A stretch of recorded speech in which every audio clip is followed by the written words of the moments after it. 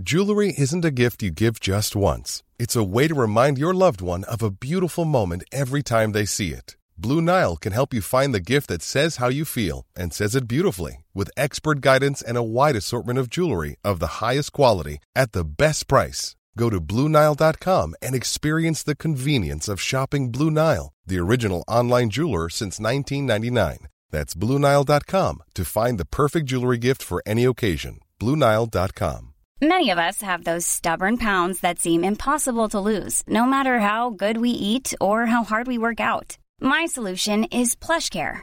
PlushCare is a leading telehealth provider with doctors who are there for you day and night to partner with you in your weight loss journey. They can prescribe FDA-approved weight loss medications like Wegovy and Zepbound for those who qualify.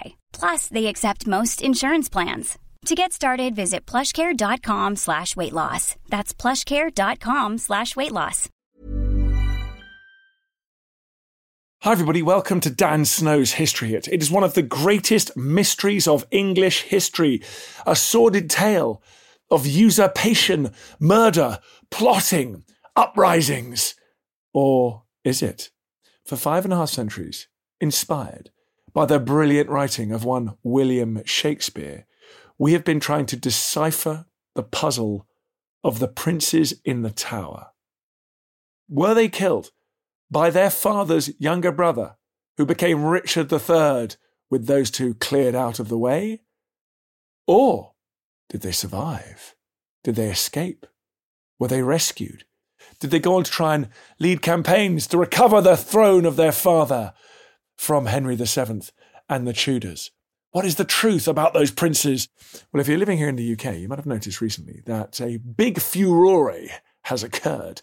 It was the last big furore before the Napoleon furore. We like to have, in our world, in our little corner of the internet, history fans, we like to have these fantastic battles that no one else pays any attention to.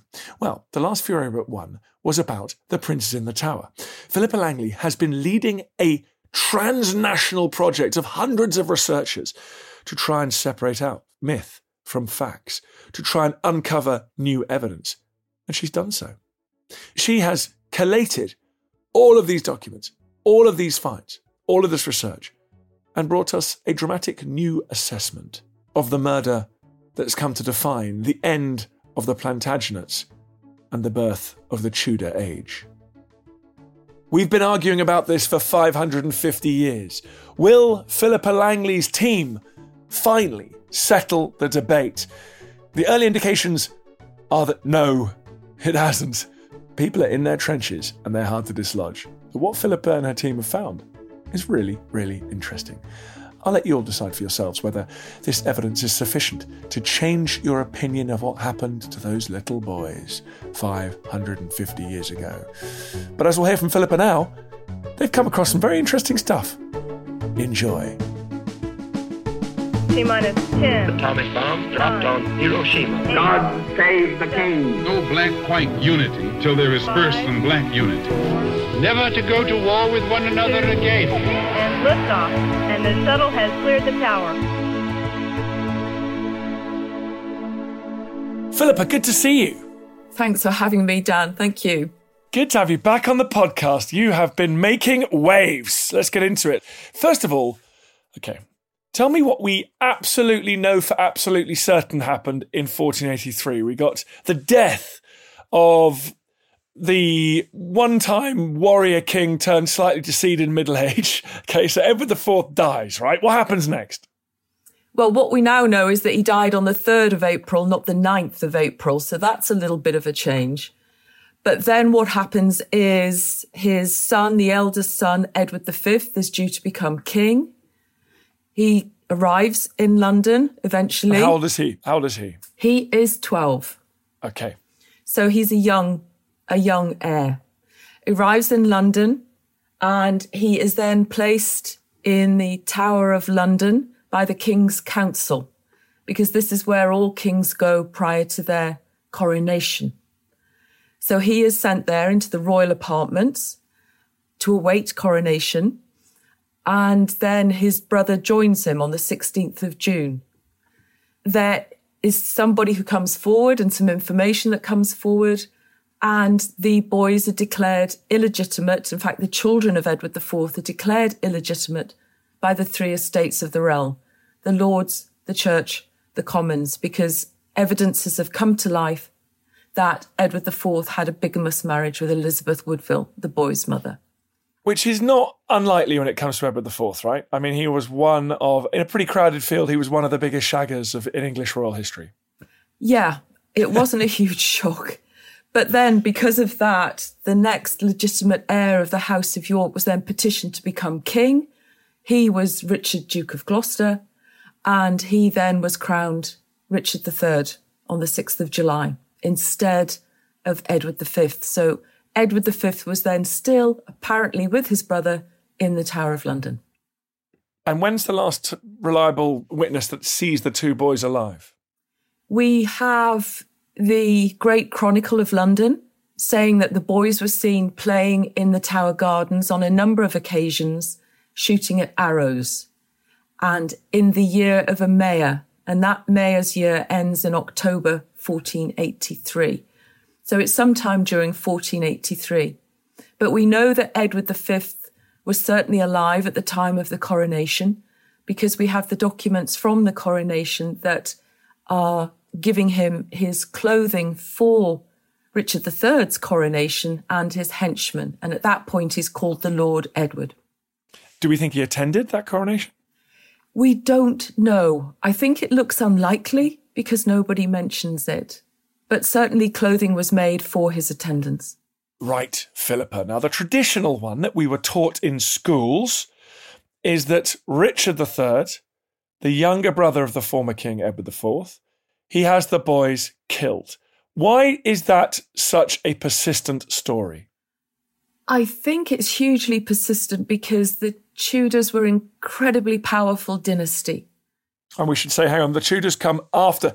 Richard III doesn't get to enjoy the throne much longer, does he? Because Henry VII comes along and gets rid of Richard III. The Tudors are on the throne and they want to legitimise themselves, don't they? Yeah, they do. It's very important that they legitimise themselves because they had a very, very poor claim to the throne. In fact, there was about 30 Plantagenets at court who had a better claim to the throne than they did. But it also comes at the time of the printing press. The printing presses were now becoming normal day to day. So you have this complete boom, if you like, of written materials. Thomas More dies, and there is a literary narrative found in his papers when he dies, and it gets published. Thomas More, leading advisor, leading statesman in Henry VIII's reign. Yes. And he writes during the reign of Henry VIII, and he writes what he's heard about rumours, hearsay and gossip about the reign of Richard III. And he writes about the boys being murdered by Richard in August 1483. And then that gets taken up by William Shakespeare, and it gets published during the Tudor period. So there's this huge boom of Richard III murdered the princes in the Tower, and it only starts to get questioned once the Tudors have died. It starts to be questioned for the very first time in the reign of the Stuarts. Now, in Henry VII's reign, you also get these slightly odd pretenders, don't you? This strange expression. And there are pretenders at other periods of British history, but there's something quite odd about the ones during Henry VII's reign. So in the years just following Henry VII's seizure of the throne, Battle of Bosworth, gets rid of Richard III, and you get these young men who people will perhaps remember, Perkin Warbeck, Lambert Simnel. How are they connected with this story? Through the investigations of the Missing Princes Project, we found that they're hugely connected, that they were Yorkist claimants to the throne. The elder one, Lambert Simnel, who was given that name by the Tudor Parliament of 1487, November 1487, long after he'd been crowned and anointed in Ireland and had brought battle with Henry Tudor. That boy, well, young man, I should say at that point, described himself as King Edward. So he was Edward V. He was the elder prince, and that's what the project has now uncovered. Okay, so Lambert Simnel, very young man, he's crowned in Ireland. They think he's one of the missing princes, and there is a series of military campaigns. Perkin Warbeck also claims to be, well, the younger brother, doesn't he? They'd get Richard, the younger brother of Edward V. Yeah, he comes along a little bit later when, he's of the right age to claim the throne. So there's something weird going on in those years of Henry VII's reign. There's these people popping up claiming to be the prince in the town. Okay. Now, what is the Missing Princes Project? This is a research-based project that I undertook following the reburial of Richard III, because there was this continuing debate about did he or didn't he murder the princes in the Tower. And I think the catalyst for it, there was in the Daily Mail, during the reburial week, there was a one-page article, which I think ran with a headline that said, "It's mad to make this child killer a national hero." So when I read the article, I couldn't see where the evidence was. But I thought, okay, this could be true. This is the story that we get told.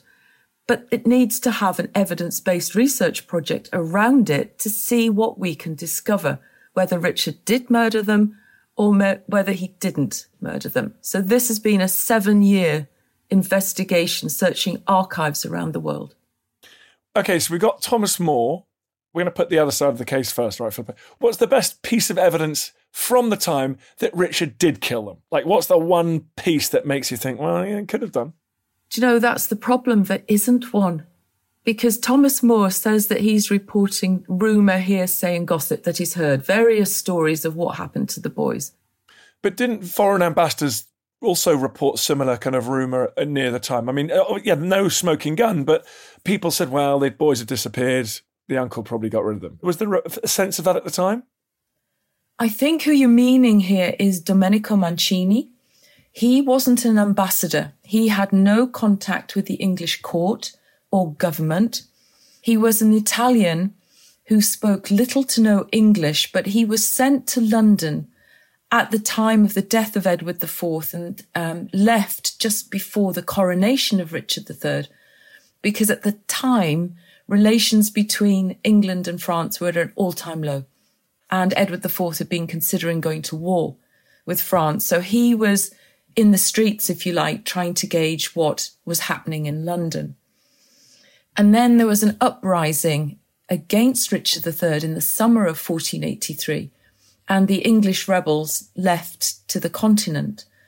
So what we then have is Mancini writes his account by the 1st of December 1483, and he's very reluctant to put pen to paper because he says he's not been able to verify his information. Now, he's not interested in the younger boy, he's only interested in the elder prince, Edward V, and he says that he's been unable to find out what happened to him. But he also reported that there was a rumour that death was facing him. So this is what Mancini says. However, about 2 months later, another member of the French government then says that the king in England, meaning Richard III, had murdered all of Edward IV's children. And this rumour and story then gains traction in France and on the continent. And then a pretender to the English throne called Henry Tudor arrives in France and then is backed by France to take the throne from Richard III. So you have got this transnational army. Why so passionate? How did all these people come to you? What is it? I think it's the search for the truth.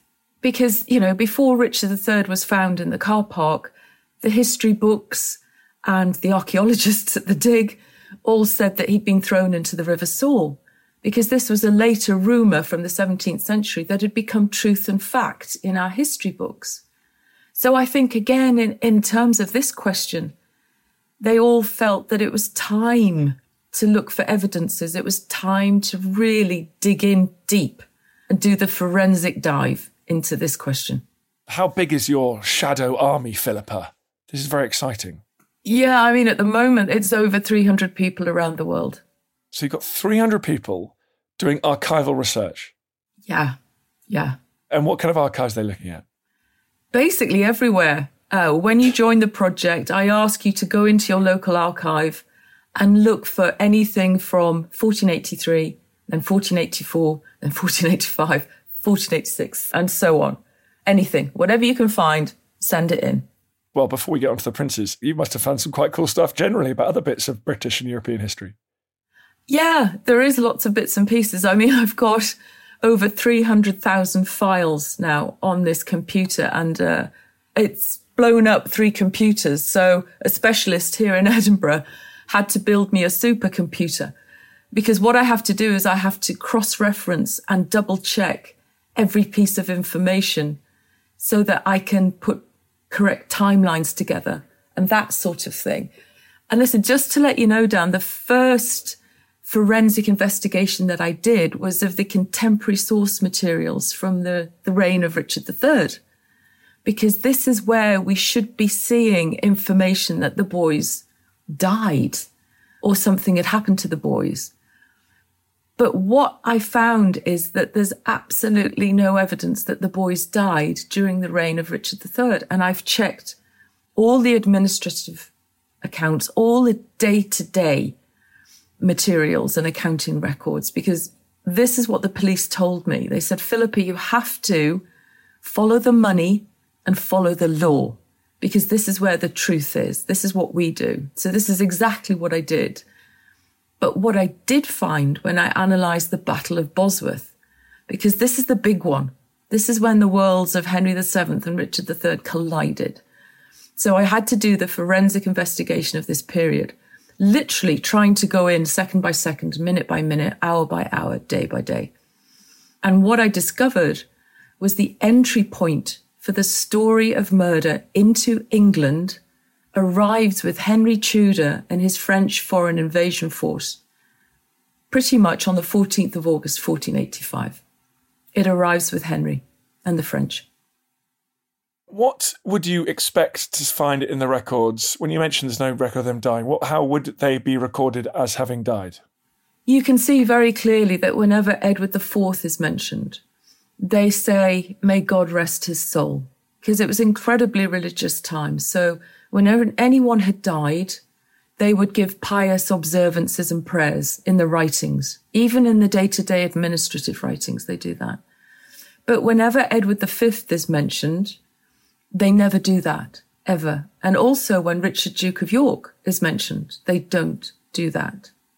So that is really odd. And it's also throughout the country. It's not just in London. It's everywhere.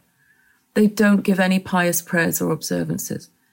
And I think that's another thing, because I could find no details for identified bodies, for burials, for requiem masses. Nothing. Nothing at all. You're listening to Dan Snow's History Hit. We're talking about the princes in the Tower. What happened to them? More coming up.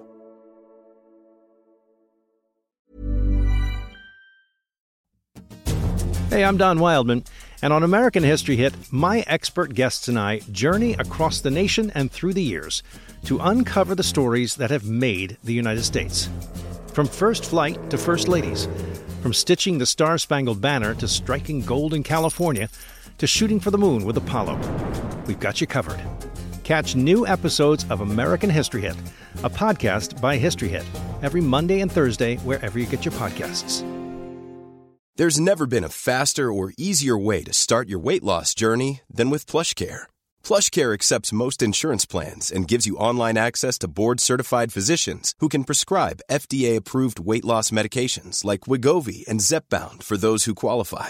Take charge of your health and speak with a board-certified physician about a weight loss plan that's right for you. Get started today at plushcare.com/weight loss. That's plushcare.com/weight loss. plushcare.com/weight loss. Looking for the perfect gift to celebrate the moms in your life?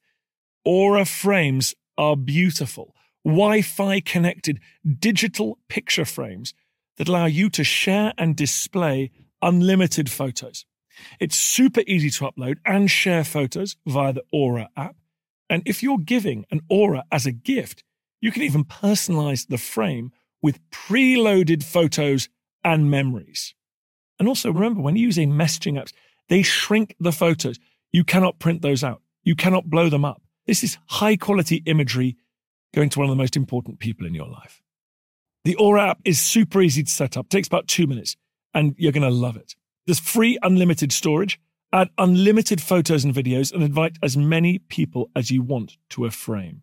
Right now, Aura has got a great deal for Mother's Day. Listeners can save on the perfect gift by visiting auraframes.com to get $30 plus free shipping on their best-selling frame. That's AURA frames.com. Use code DANSNOW at checkout to save. Terms and conditions apply.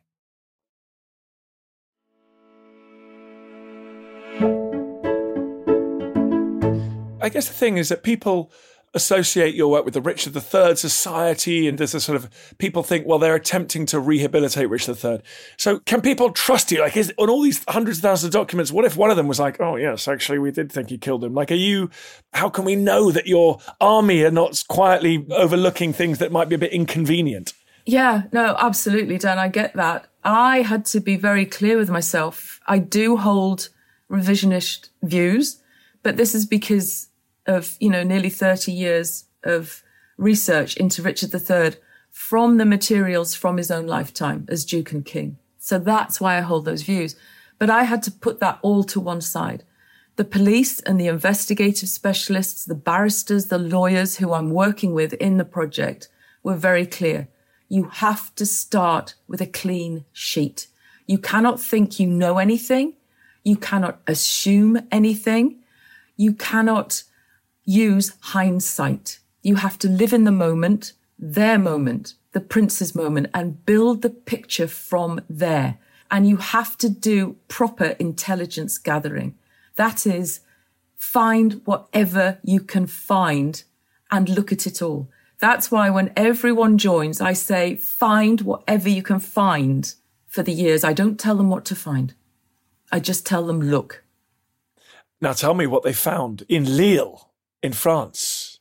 Lille was a big one. This was found by a member of the Dutch research group called Albert Jan de Rooij. And he found this receipt from King Maximilian I, and it was just stuffed, lost in a sheaf of papers from the period. What is remarkable about the Lille receipt, again, you follow the money and you follow the law, so it's just an accounting receipt for weapons that have been made for and collected by Maximilian for the invasion that took place of England in 1487 by King Edward. And it very clearly tells us who the invasion was for. And it says that it is for a nephew of Margaret of Burgundy, who was the sister of Richard III and Edward IV, and for a son of King Edward, meaning Edward IV, who was expelled from his dominion. And another thing we've found to add to that is that we know that Edward V was expelled from his dominion prior to the Battle of Bosworth. He was sent to the Channel Islands. So actually, the receipt gives us 4 pointers for this being Edward V, because Edward V was now 16. In fact, the time of the receipt, he was 17. So he was of an age to lead men into battle. So they're referring to the young Edward V. He's gone back, he's tried to fight. I mean, people talk about Bosworth being the last battle of the Wars of Roses, but actually arguably the Battle of Stoke Field. You think that was Edward V fighting there against Henry VII? 100%. All of the evidences that we have, and we have considerable evidences for it being Edward V. So for me, looking at everything we now know, when you read the book, undoubtedly it was Edward V at the Battle of Stoke Field. And that was the last battle of the Wars of the Roses. His army was defeated. If it is Edward V, what happens to the young Yorkist claimant there? Do you know, we don't know.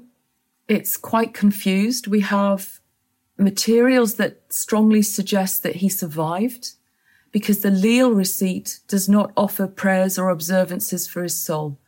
It offers prayers and observances for his father's soul, but not for his. And the Lille receipt is dated to December 1487, when Edward V was 17. And just a few months after the fateful battle where this expedition, this attempt to fight Henry VII had gone so wrong. Yeah, absolutely. And we also have what happened in Ireland in 1488, which strongly suggests that the Irish lords believed that he was still alive. So that is one of the lines of investigation that we're currently still involved with and looking through is what happened to Edward V after the Battle of Stoke. He may have been injured. He may have been badly injured, because we know that one commentator says that he was led away from the field by his cousin, Edmund de la Pole. The de la Pole families, eh? Well, they paid a terrible price under the Tudors. The thing I find confusing is it normal in medieval history for people to sort of go missing like this? Are there other examples of, just seems like two very high status individuals who we just lose? Yeah, from the records, because they became illegitimate, and once you become illegitimate, you're not really that important anymore in terms of the royal line. But what we do have is two legitimate heirs to the throne who disappeared for quite a while. And these were the Mortimer heirs at the time of Henry IV. And the Mortimer heirs had been declared the heirs to the throne of Richard II. Yes, Henry IV kicks his cousin Richard II off the throne. The House of Lancaster's arrived. They're not the oldest grandchildren of Edward III, so they haven't got a great claim. And there's a period of upheaval in the early 15th century. Yeah, there is. And Henry IV takes the throne.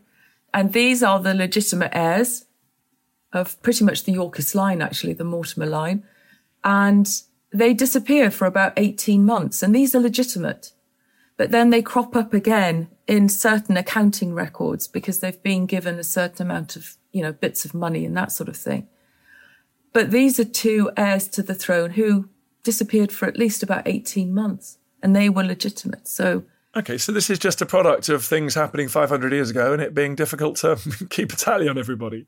Yeah, because again, we don't have the connectivity that we have. One of the things that the book shows is the amount of destruction of documents that went on during the reign of Henry VII.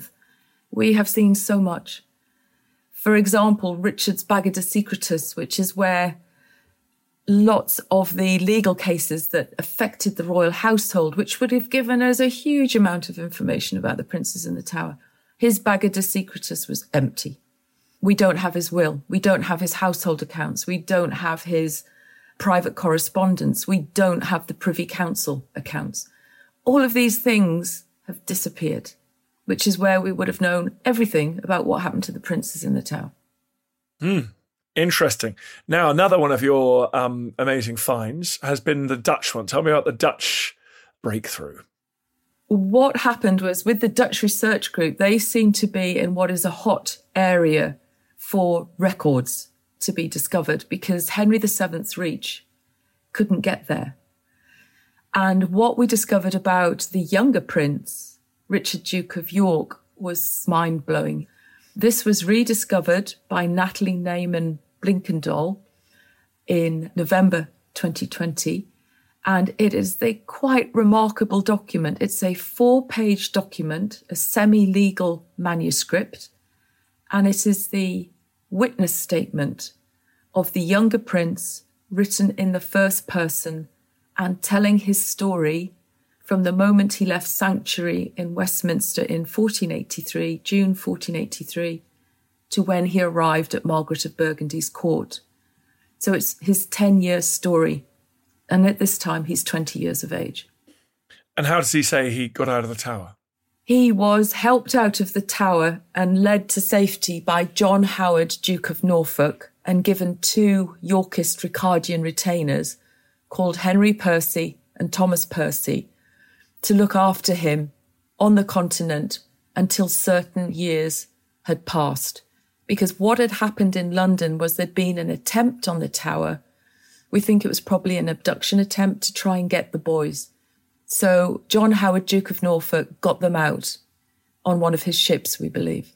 Got Richard, Duke of York out. Just what we need. Another episode in British history with the Howards and the Percys all over it, their fingerprints all over it. Goodness me, those families. Okay, so given the kind of mystery around them, were there people cropping up elsewhere? Were there other people going, by the way, I'm Richard, Duke of York? I mean, was this a common was it whack-a-mole of pretenders, people who said they'd been the princes? Or actually, can we be pretty confident that this was, he was the man he claimed to be?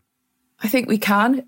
And I think one of the things that the Dutch Research Group needed to do was to do a full search of all of the records that they could find in Holland that mentioned this individual. And this was done by a member of the Dutch research group called Jan Roefstra. And he went and searched all of the domain accounts that he could find.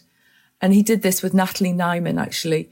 And the one thing that they both discovered, that throughout the accounts in Holland, whenever this individual is mentioned, he is called Richard, Duke of York, or the son of Edward IV, or the nephew of Margaret of Burgundy, or the White Rose, which was the name for him being a Yorkist.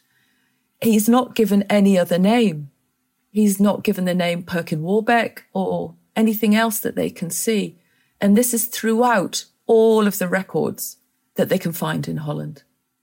So the Dutch, loosely defined, the Dutch believed that they had Richard, Duke of York, living among them. No question at that point. No question. And the heads of the royal families in Europe believed that he was Richard, Duke of York. And we've discovered a document that showed that he had 3 birthmarks which couldn't be counterfeited. And that it was one of the things that made people believe that this was definitely who he said he was. There was a mark on his eye, there was his mouth, and they had a mark on his thigh. And this was found in a letter from Maximilian to Henry VII, trying to mediate between the two. And Maximilian says, you know who this is because here's his birthmarks. Your current thinking is Richard III takes the throne. His nephew's illegitimate, so he's actually not that fussed by them. He doesn't regard them as an existential threat. How do you think they get from the Tower to where they then continue with the rest of their lives? Yeah, you're right. Richard is crowned and he then leaves on royal progress to go north, and he leaves the boys in the Tower apartments. And then there's this abduction attempt. And this happens within a couple of days of Richard having left London and gone north. And it's at that point that things change, because then he realises, obviously him and his court and John Howard, Duke of Norfolk, that the boys could be a threat and that there could be insurrections in their name. So that's when the boys are removed from the Tower of London. Howard ensures that the younger boy is sent abroad. And from all of the evidences that I've been able to locate so far, it looks like Edward V was sent north to Pontefract Castle, at least by early May 1484, because we have an eyewitness account of the bastard children of Richard III being at Pontefract Castle, but also sons to the princes who are held like prisoners. The theory does sort of help us understand why the boys represented almost a greater threat to Henry VII than did to Richard III in some ways. Very much so, very much so. I think for Richard, once he separated the boys and put them in different locations and got them out of the way, there was no insurrections. You know, they stopped. It absolutely stopped. There was the October uprising. But again, we can't find any information that confirms this was on behalf of Edward V. Yes, there was an October uprising against Richard III by a magnate, wasn't there? He doesn't say, oh, poor Edward V, and the boys aren't brought into that list of grievances. No, it only happens later in the Tudor, once people are writing in the Tudor period, then they say that. But we can't find any documentary accounts for the towns, even in the rebel towns, that says we're fighting against Richard III because the boys have been murdered or we think they've been murdered. There's nothing. There's absolutely nothing. And it should be everywhere, particularly in the rebel towns. Well, Philippa, is it exciting doing this? And I mean, you did a documentary in the UK. People have been all over social media arguing one way or another, and it's been in the newspapers. Are you surprised by the sort of depth of feeling? What's it like going through it? Yeah, I think I am surprised. I'm surprised that people care so much either way. I'm just pleased that people are interested, because you kind of think you'll do this and it might get a bit of interest in terms of those who are interested in medieval history and the Wars of the Roses. But, I mean, it was trending on places and that was quite something, really something. But also there's been criticism, right? I mean, it's almost people get quite sort of angry about it as well. What's going on there? Look, I think that change is difficult for people, and before we found Richard III, they were saying that his bones had been thrown into the River Soar, but we don't say that now. And I think people watch the documentary and they say, oh, but that's not enough evidence. And I think, okay, if you don't think that's enough evidence, then please read the book, because there's evidence after evidence after evidence after evidence. So I think I would like them to raise any evidences that they have that the boys died during the reign of Richard III, contemporary evidences, anything that we can find, because at the moment there's nothing. And we have all of these evidences for their survival. If you do come across a Venetian document that says, oh yeah, like contemporary document going, Richard definitely had them killed, here's the receipts, how would you deal with that? Well, again, we'd say, well, look what we've discovered, and it says this, and it's in the right time and the right period. And what does he say about it? Where's his evidence, so that we can go and investigate? And hopefully, if it says something like they were murdered in this place, around this time, by this person, great, then we will look into it. But again, at the moment, the totality of evidence we just don't have that. Interesting stuff. Well, Philippa, listen, last time I talked to you, you were talking about looking for Henry I, is it? Yeah, in Reading. Well, listen, what's going on with Henry I? You got to tell me. Yeah, the Hidden Abbey project is still underway. We're still waiting to look for Henry. And this one is for the people of Reading. So I'm just involved as part of the Hidden Abbey project. This is not my search. This is the people of Reading's search. But yeah, I think looking at all of the evidence is that he's in the Reading jail car park and that he's under K for King. Yeah, that's so good. Well, listen, when that happens, let me know. Come on, I'm going to come and watch that all happening. Philippa, thank you very much. Tell everyone what the book is called. The book is called The Princes in the Tower, Solving History's Greatest Cold Case. Brilliant. Thank you very much, Philippa, for coming on. Thanks, Dan. Thank you so much.